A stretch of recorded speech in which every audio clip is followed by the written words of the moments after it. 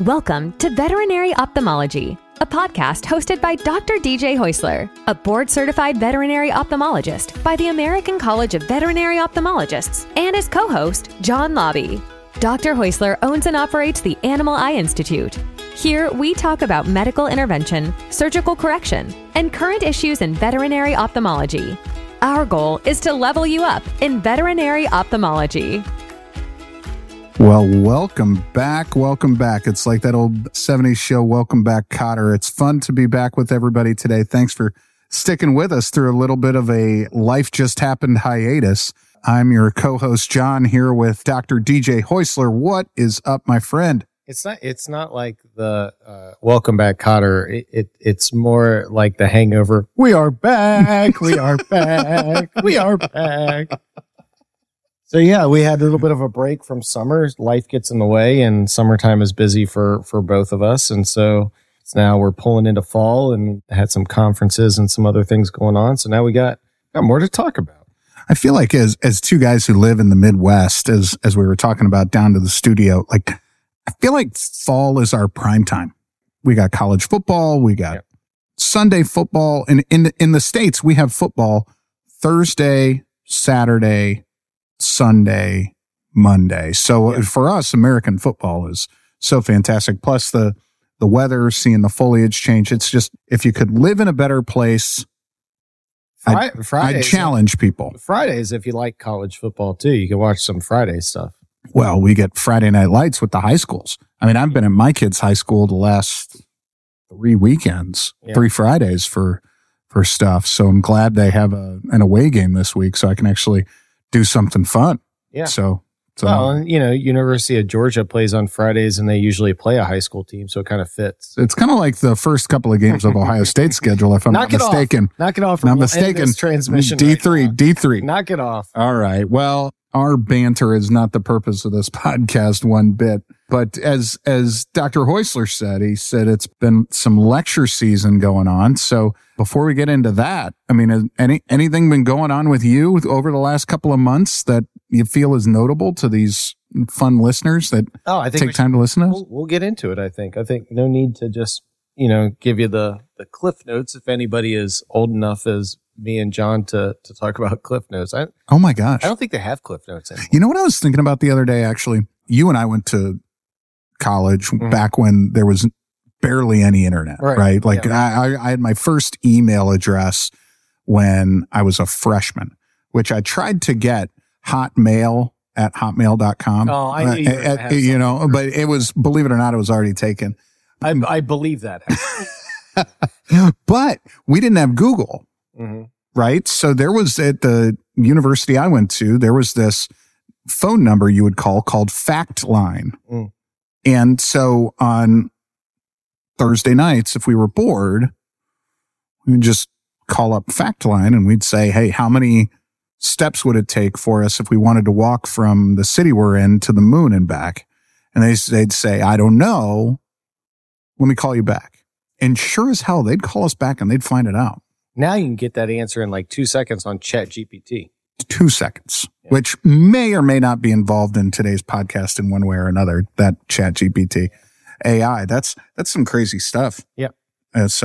Well, hey, so most recently you've been on the lecture circuit. I think part of the genesis of this podcast actually started last year when we started sharing some of the insights from your lecturing life. Yeah. So we've come full circle, and recently you were down in Mexico. That's correct? Yeah. Yeah. And we can talk about this, and then we can get more into topics and experiences when we move into late fall and winter as well, just for other things to talk about. But yeah, I was invited by Dr. Rodrigo Tardon, who is a fantastic ophthalmologist in Mexico, and lectured at the CVDL, Congreso Veterinario de Leon, I believe is how you say it. Your pronunciation is on point. It's terrible. It is. I get it. But don't mistake my lack of good pronunciation with disrespect. It's an awesome conference and plenty of stories to go along with it. Yeah. So where was this hosted? Leon, Mexico. Leon, Mexico. What you travel? I get to travel to like the grocery and back or down to our beloved lake and back. What is Leon, Mexico like? It was great. It's a very busy area. Lots of stuff going on. Lots of restaurants in the area. I mean, is there a city in the United States that it's comparable to, like the experience-wise, or because it's in a different country, it's a whole nother?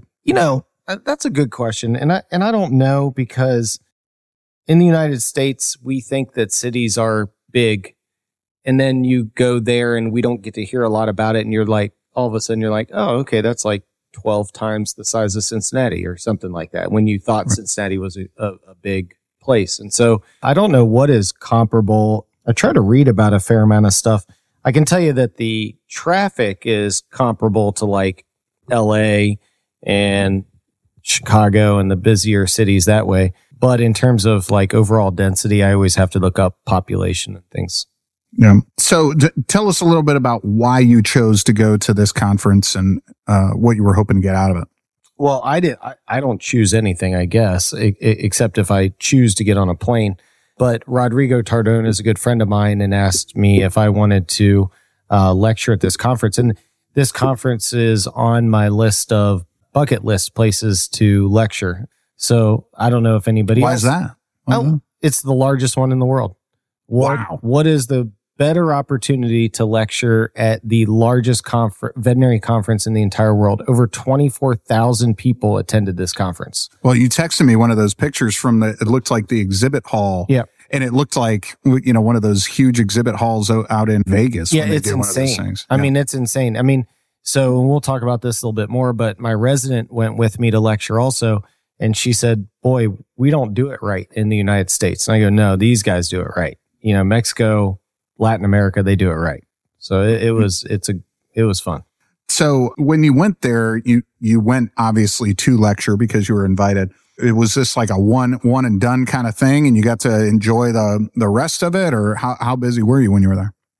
Well, it started with, I think this has been planned since March of this year, and 2 weeks prior to the lecture, the organizer of the conference left me a WhatsApp message saying that one of the other ophthalmologists canceled, and did I have any contacts that would go. And I was essentially telling this story in my clinic in the morning, basically kind of like, can you believe this sort of thing? And one of my senior residents, Erica Bono, who was on the show prior, she said, oh, I'll go. And I said, that doesn't surprise me. I said, yeah. Right. And I said, you got a passport? And she goes, yep. And, of course she did.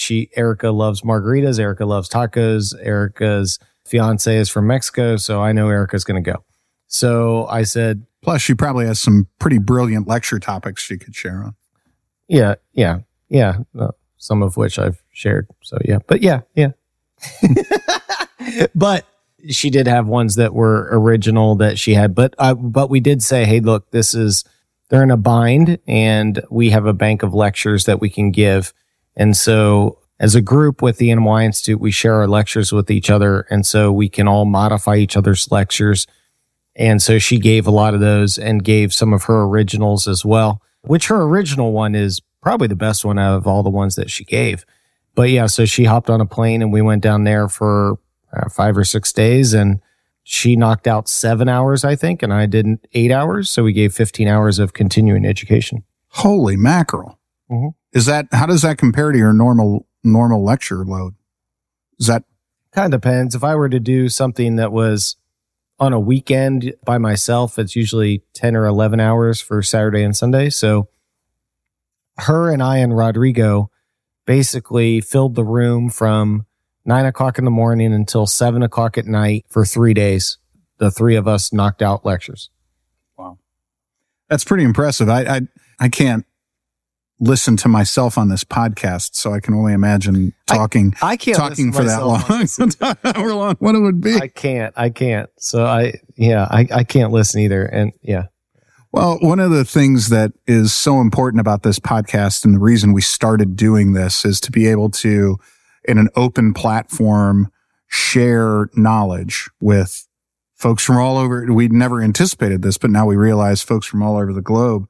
So let's take some time to talk about the lectures that were out there. And before we get into yours, why don't we jump into a little bit about Dr. Bono's lecture and what her topic was, because you're oftentimes being the one who is lecturing. So you got to witness one of your residents go up there and do lecturing. So that had to be a pretty neat experience for you. So before you get into the topic, just talk about what it was like for you as somebody who teaches to watch one of your residents up there at the world's largest veterinary conference. Yeah, that's a good point. It was really awesome. I mean, this is the world's biggest stage for a resident to get to lecture, and it kind of fell in our laps to have this opportunity. But if I was a resident and I got this opportunity, I think I would probably soil my pants because it was huge. It's huge, and I didn't get an opportunity like this. I mean,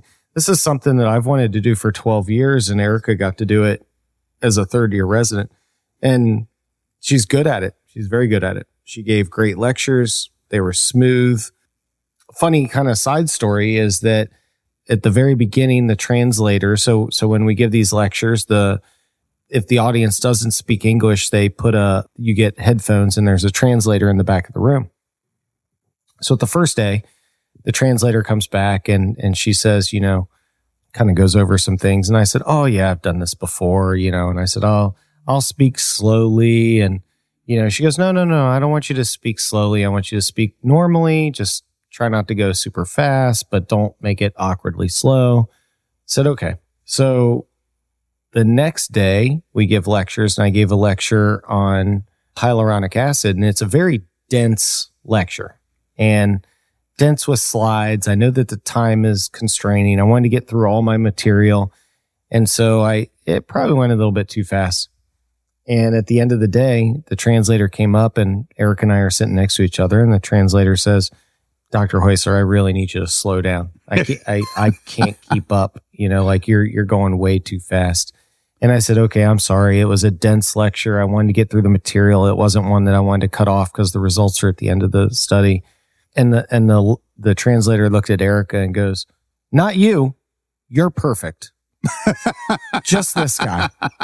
And Erica's laughing because it's like, of course, the guy who's done this 20, 30 times gets told he's not doing well enough, but the rookie knocks it out of the park. Knocks it out. So yeah. I was proud of that. That's pretty cool. Very proud of that. That has to make both of you feel pretty good. Yeah. Feel pretty good. So tell us about the first lecture that you delivered. I did 2 hours on ulcers, which is always a good hit. The hard part is sometimes when you do these with frequency, you realize what are your strong topics, and then you realize what are your strong parts of the day. This was a very strong topic, which was ulcers, but it was delivered at first thing in the morning from 9 to 11. So you may not get the people there that you want to get because people were out having a good time, sleeping in the next day. You also don't necessarily want to have the end of the day because everybody's ready to go to dinner. Yeah. You also don't necessarily want right after lunch because they're kind of sleepy, So is there a good time? So you're looking at like a 10:30 to 11:30. Yeah, there's like no good time after 2:30 to 3:30. Yeah, there's like no good time after that, right? Like maybe 2:30, I guess is a good time. It's like prime time. Prime time. If you're in prime time, it's not like the keynote because not everybody goes to the keynote. Let's be honest. No, you want to be in that 2:30 time slot. Huh? So ulcers, give us, for those listening, you gave an hour on this thing. I'm going to ask you to put it down into like 5 minutes on a handful of these topics because I want to make sure people can get, like we said, the cliff notes. Mm-hmm. So I think that, with the ulcer talk, some of the drive home points of this is understanding the anatomy and that you don't have much space to work with. So you have to act fast. I think it's also important to look at the different causes of ulcers. Is it an indolent ulcer? Is it a traumatic ulcer? Is it secondary to eyelid disease? Is it secondary to exposure? Is it an infected ulcer? And then lastly, I think that one of the biggest topics to look at is understanding pharmacology. So understanding that triple antibiotic doesn't cut it for every single ulcer. You need to look at other modalities to treat this. The other thing that's very interesting for me to learn about when I go to other countries is things that are widely available here in the United States are not available in other countries. Things that are incredibly expensive here in the United States are pennies to the dollar in other countries. So what's an example of that? Atropine. So I talked to atropine is a topical drug that's given to help dilate the patient, and it helps them feel better so that their eye doesn't hurt as much. And currently atropine can cost over $100 a bottle here in the United States. And I had a good friend of mine, Marco Mora, who's going to be visiting Animal Eye Institute in November, and hopefully we can have him on as a guest. That'd be fantastic. Yeah, his English is fantastic, so we'll have him on as well. He can dispense atropine for $20. What? Yep. The United States is actually really terrible when it comes to drug costs compared to other countries. Interesting. So when you look at takeaways from it, you want somebody to take 3 things away from yours. You mentioned pharmacology. What are the others? Anatomy, understanding your anatomy, understanding that anatomical issues can cause ulcers. The age of the dog or cat is a big deal. So if they have an ulcer at the age of 2, it's usually a different subset of reasons why they have an ulcer, such as dry eye, ectopic cilia, distichia, entropion, versus older dogs may have an issue with indolent ulcers, facial nerve paralysis, severe dry eye disease. So these are some different considerations that I try to talk to them about. So on to what I'm slowly learning is one of my favorite topics that we talk about is you did, in part because of our good buddy, Dr. Ron Spatola, and the unique practice that he's able to perform related to retinas. You did a lot of hours, couple hours at least on retina. So give us the cliff notes on that. Retina is a condition that this is an interesting discussion because retinal disease is by far and away what general practitioners call me about, saying that they don't understand, everything looks different. And then when I lecture on retinas, the room clears out. Really? So it doesn't make sense. Like but it does make sense, but it doesn't make sense, right? So it does make sense in the fact that no one wants to necessarily be involved in a topic that makes them feel inadequate. But fair. That's how we get better at our jobs, is to be uncomfortable. So growth is uncomfortable is one of my my favorite quotes that my managers know that I say that, are you uncomfortable that we're growing as a practice? That's growth. That's growth. So I always, ulcers are easy. Everybody sees ulcers, so we feel very comfortable about that. We see them. We know topics. We just need a couple pointers here and there. But by and large, with retinas, the practitioners are like, whoa, I'm out in left field here. I don't know what I'm looking at. So I try to talk about different equipment to use, direct ophthalmoscope versus pan-ophthalmoscope versus indirect ophthalmoscopy, how to get better examinations. And then we go over diseases and what is various levels of normal and what is various levels of abnormal. So that's been a focus of my speaking recently. I did that down in Mexico. I did at the ACVO conference, which we'll talk about it in another episode. And then I've been asked to do that online for the Mexican Board of Veterinary Ophthalmology as well, for a company called Santgar. So what do you see as the technique to overcome that barrier of discomfort? It's a technical skill. So it's a matter of just numbers, repetition. This sounds kind of silly, but looking at the back of a retina is no different than a mechanic learns how to change a carburetor. It's a technical skill. It doesn't require exceptional knowledge, in my opinion, exceptional intelligence. I don't know how to change out a carburetor because it's a technical skill. So it's a matter of putting yourself outside of your comfort zone and continuing to look, and then ask questions. And so, and then at that point where the questions can't be answered, they contact their, you refer out. Yeah, you refer to us, Yeah. or you contact your local ophthalmologist, or, you get on the internet, start looking at pictures, Yeah. Yep. So you also did 2 other lectures, one glaucoma, Yep. and then what? Well, how do you say it? Lenticular disease? Yeah. So we did, I did a lecture on glaucoma. I did a lecture on hyaluronic acid, the future of hyaluronic acid in veterinary medicine, and then congenital lenticular diseases in dogs.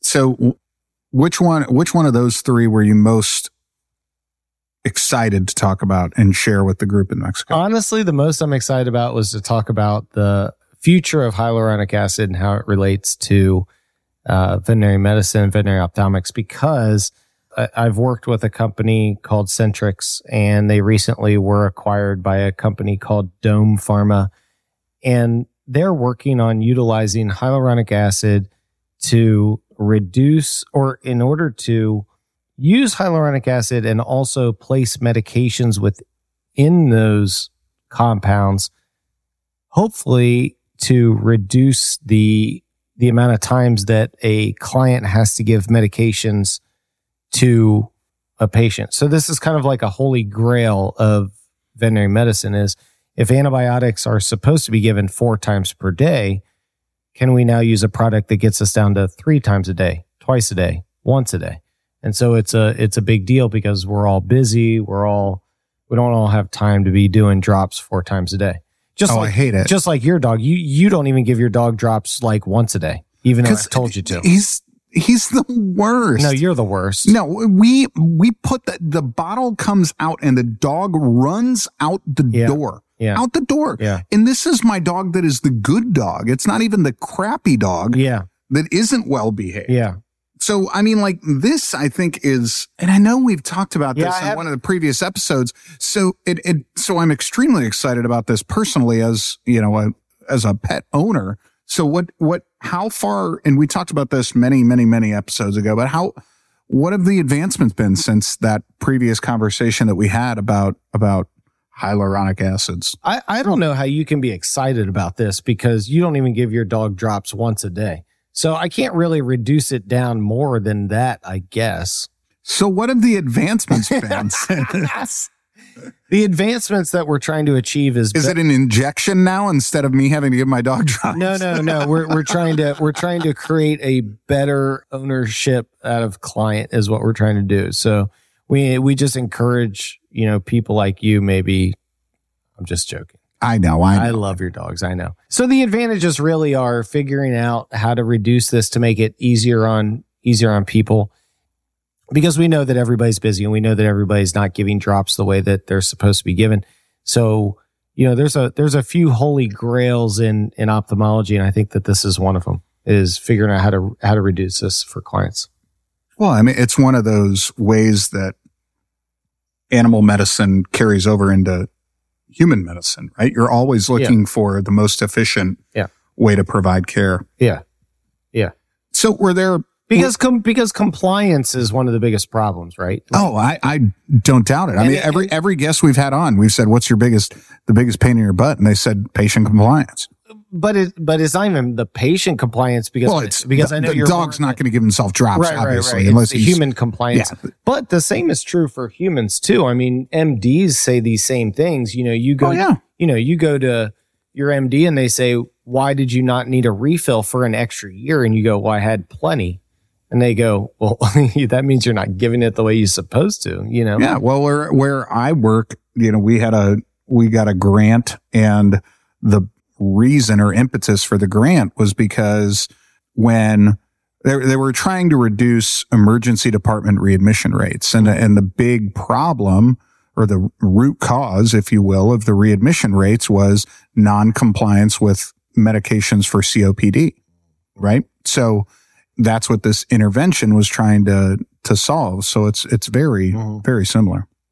So we mentioned your topics that you presented on, but were there any other topics at the conference, noting that it is the world's largest, any topics that you would consider that were potentially controversial in nature that people were talking about in between sessions? No, there weren't. Not at this conference. We didn't get into too many of the controversial stuff. And me and Erica, Dr. Bono, we were watching each other, and that took up most of our day. Also, another colleague, Dr. Aitzi from Mexico, who does only equine. And so it was really nice to see her too. And she gave some talks on equine. Bless her soul. I saw that she was in a wheelchair. She was lecturing in a wheelchair, and I thought maybe she got kicked by a horse or something tragic, and she slipped off of a step in her house and busted her knee. But she still had the courage to get up there and lecture. That's dedication right there. It's dedication. She got up there in a wheelchair and lectured. So, but I didn't feel like anything. Usually the controversy comes from presenting new science, not to a course presenting how to educate people to what we're currently doing. Gotcha. One of the things that's always fantastic about these conferences in anybody's trade is the networking opportunities that you just get placed in, which are fantastic.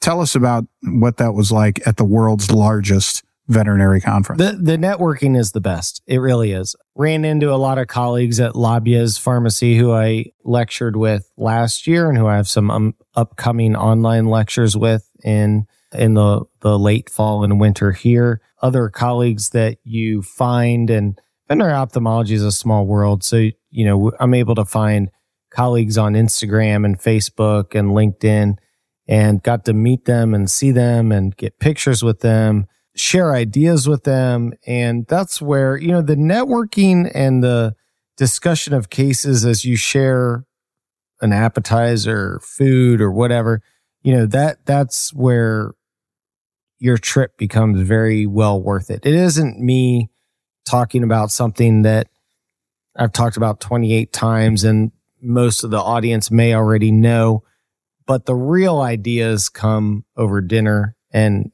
connecting with colleagues. So what makes the trip worth it to me is the after hours stuff.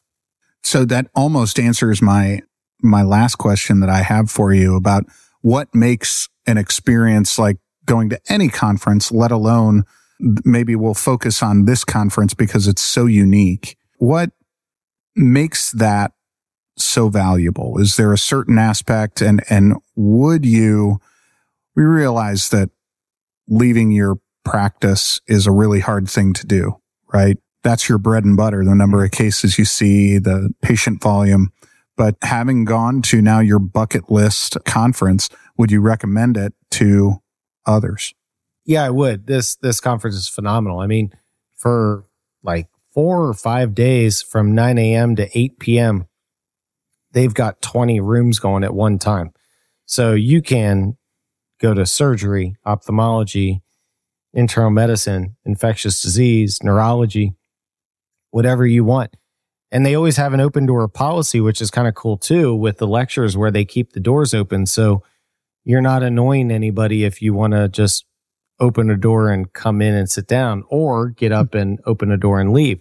You can come and go as you want, So, I'm giving a lecture. I don't even remember what it was. And I see I'm 20 minutes into it and this guy gets up and leaves, and I've given the lecture quite a bit, but in my head, I'm thinking, well, it wasn't entertaining him.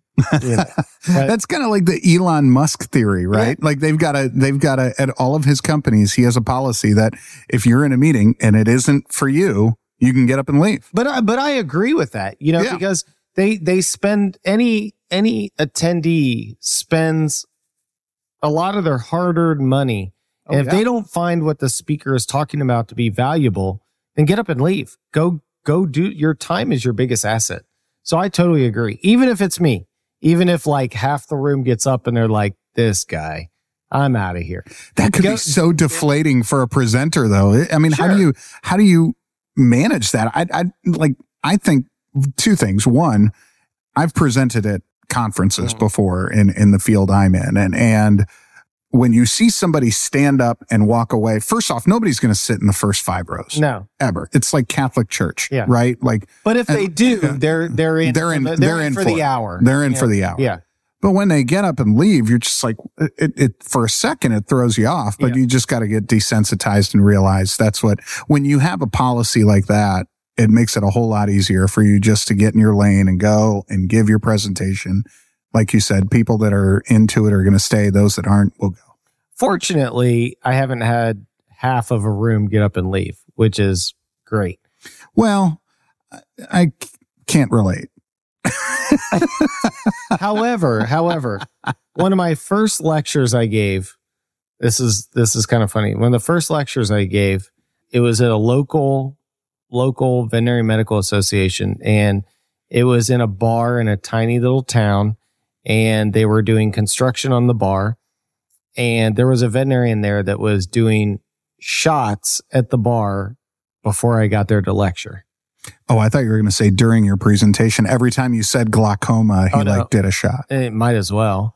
Yeah. So I started to lecture. There were some AV technical difficulties, so I had to lecture straight off of my computer monitor. They didn't have the big screen. Oh my gosh. And he put his head down and either went to sleep or passed out for a good hour. And I'll never forget that. That was in 2011. And I thought it was a big deal coming back to Cincinnati. And he literally either went to sleep and said, your lecture is that terrible. Or he said, these shots are so good, I'm going to pass out. Oh my gosh. That's how bad it was. Oh my God. And he stayed with his head on the desk until I finished up and I walked out.